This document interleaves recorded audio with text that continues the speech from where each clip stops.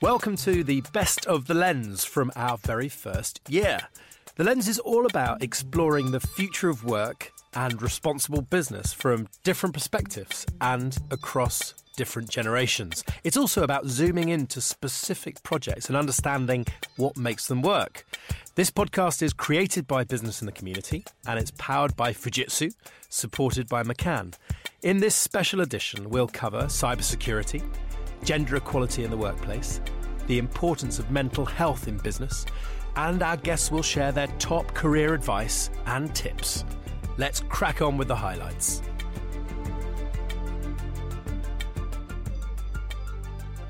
My first guest today is Duncan Tate. He sits on the main board of Fujitsu and he leads its business in Europe, the Middle East, India, Africa and the Americas. Welcome, Duncan. Thank you very much, Ollie. It's a pleasure to be here. In terms of what you're looking for, I've read your thinking on this, around this thought that we must learn to learn. And what struck me about what you've said on this is that it's not just about those STEM subjects that we hear so much about. It's a lot more than that, isn't it? So in particular, what are you drawn to when you're looking for talent? Well, so the work we've done takes us out to 2030. So although the world is changing so dramatically, you have to take a longer-term perspective on things. So in 2030, how do things look? We looked at all the world's mega trends like ageing population, dramatic rise in AI, the death of distance, all the major trends. We ranked them by probability and impact. And then what does those impacts mean? And actually, there's some really bad scenarios we could draw, by the way. There's some really, really frightening scenarios. And you're not afraid to go into them in that 2030 No, we should be report. We should be very frank and open about them. AI could throw a whole bunch of people out of work in developed economies and if we're not careful, will not help developing economies. But I have said before, I'm an optimist about technology and I'm an optimist about responsible businesses. And we can, I think, if we work together across governments, educators and businesses, we can create a different future, one where we create high-value jobs. So the question is, what do you need to do now? And this comes down to your skills point. It's not just about science, technology, engineering and mathematics, which I think people would normally say in a digital world you need STEM subjects. Actually, we need creative people. Right. We need people who haven't done the degrees in mathematics. It might be history or medieval studies, who can really think creatively. And then, of course, we need people who can deal with people. Because although the world is becoming very digital, clearly, people are so important and you need to be able to deal with people. Now, joining me in the studio is Amanda Mackenzie, Chief Executive of Business in the Community and someone who has worked in a number of organisations, including Aviva, BT, HP and many more. Amanda, welcome.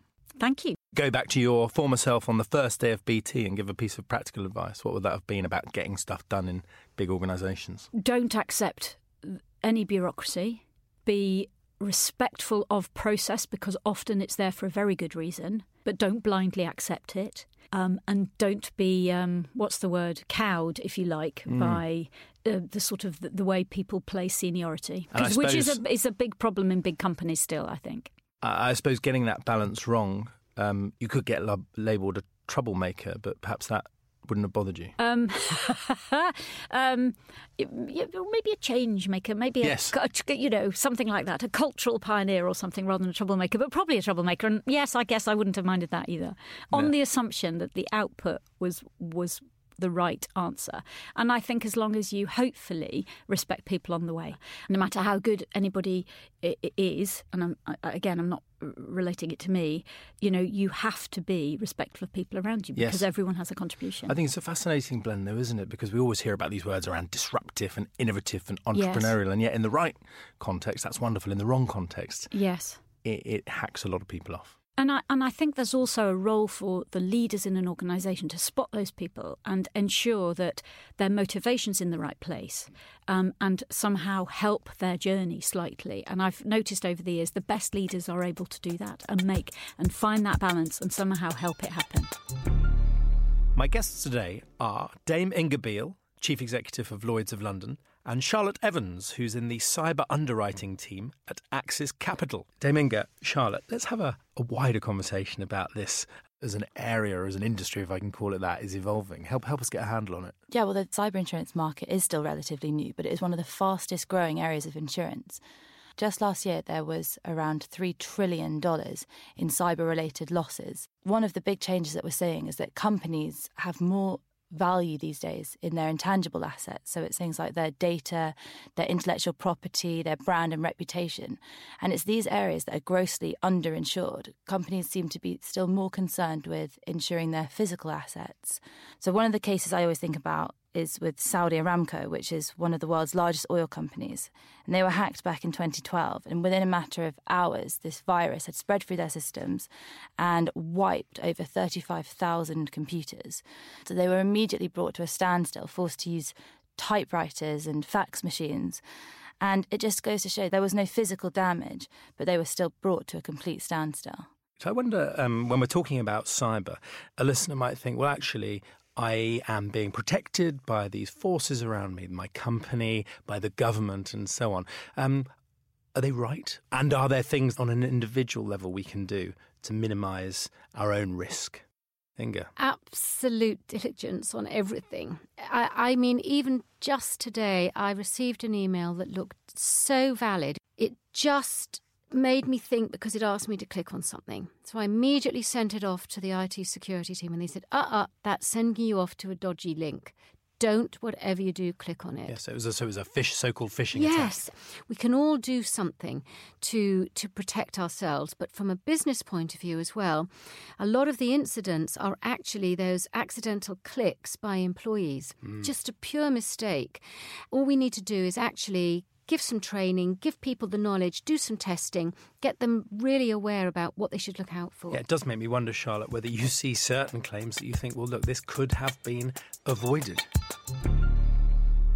My guests today are Ashok Vaswani, who runs Barclays in the UK, and Charlotte Blackmore, who is with Fujitsu, and on their graduate programme, she was one of their graduates of the year. Charlotte, welcome. Hello. Charlotte, you're amazingly... You're doing really, really well. You're an amazing young lady. What advice would you give to others who are, maybe just 3 or 4 years behind you in university?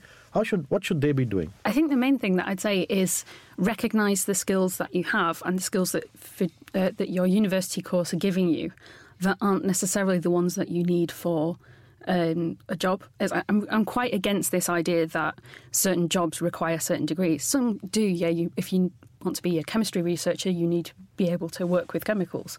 But for things like a project management course, I think you can do that whatever degree you've done. And university gives you a lot of other skills that you perhaps don't realise. And it's to bring those out into interview and go, actually, yeah, if I want to work in tech, I'm going to go and work in tech. And if I can't get the role that I want, then I'll start in another role and I'll jump and I'll move sideways and move up. That's really admirable what you did. It is very brave to say, I've studied this, but I'm going to do this and I'm determined to do this. And you've done it. So more power to you. My first guest today is Scott Gardner, the UK and Ireland CEO of global technology company Cisco. Welcome, Scott. What else happens when people are disconnected, when they can't get connected to what they want, what they need? Yeah, I mean, you have to think through, I think, your own life. Increasingly, more of our interaction with companies, government services, and friends and family has become through internet-based or digital technologies. For those that don't have good connectivity, they start to become increasingly disenfranchised from that shift that's happening in the world today. And that means lack of opportunity for them, and it means lack of connection and lack of opportunity to generate new jobs, because actually we know as we move forward through digital technologies, most of the future jobs probably have an exceptionally strong digital content. A piece of advice to your former self, Scott, go back, whether that's to yourself at Birmingham Uni or maybe even before, what would you say? Probably take more risks, be bold. As you become older, I think you worry less about these things. And to my earlier self, I'd say take more risks and probably have greater self-belief in those early days. My first guest today is Jacqueline de Rocas, who is the president of Tech UK, the trade association of tech companies in the UK. She also sits on the board of companies including Rightmove and Costain. Welcome, Jacqueline. Hello, and thank you for having me.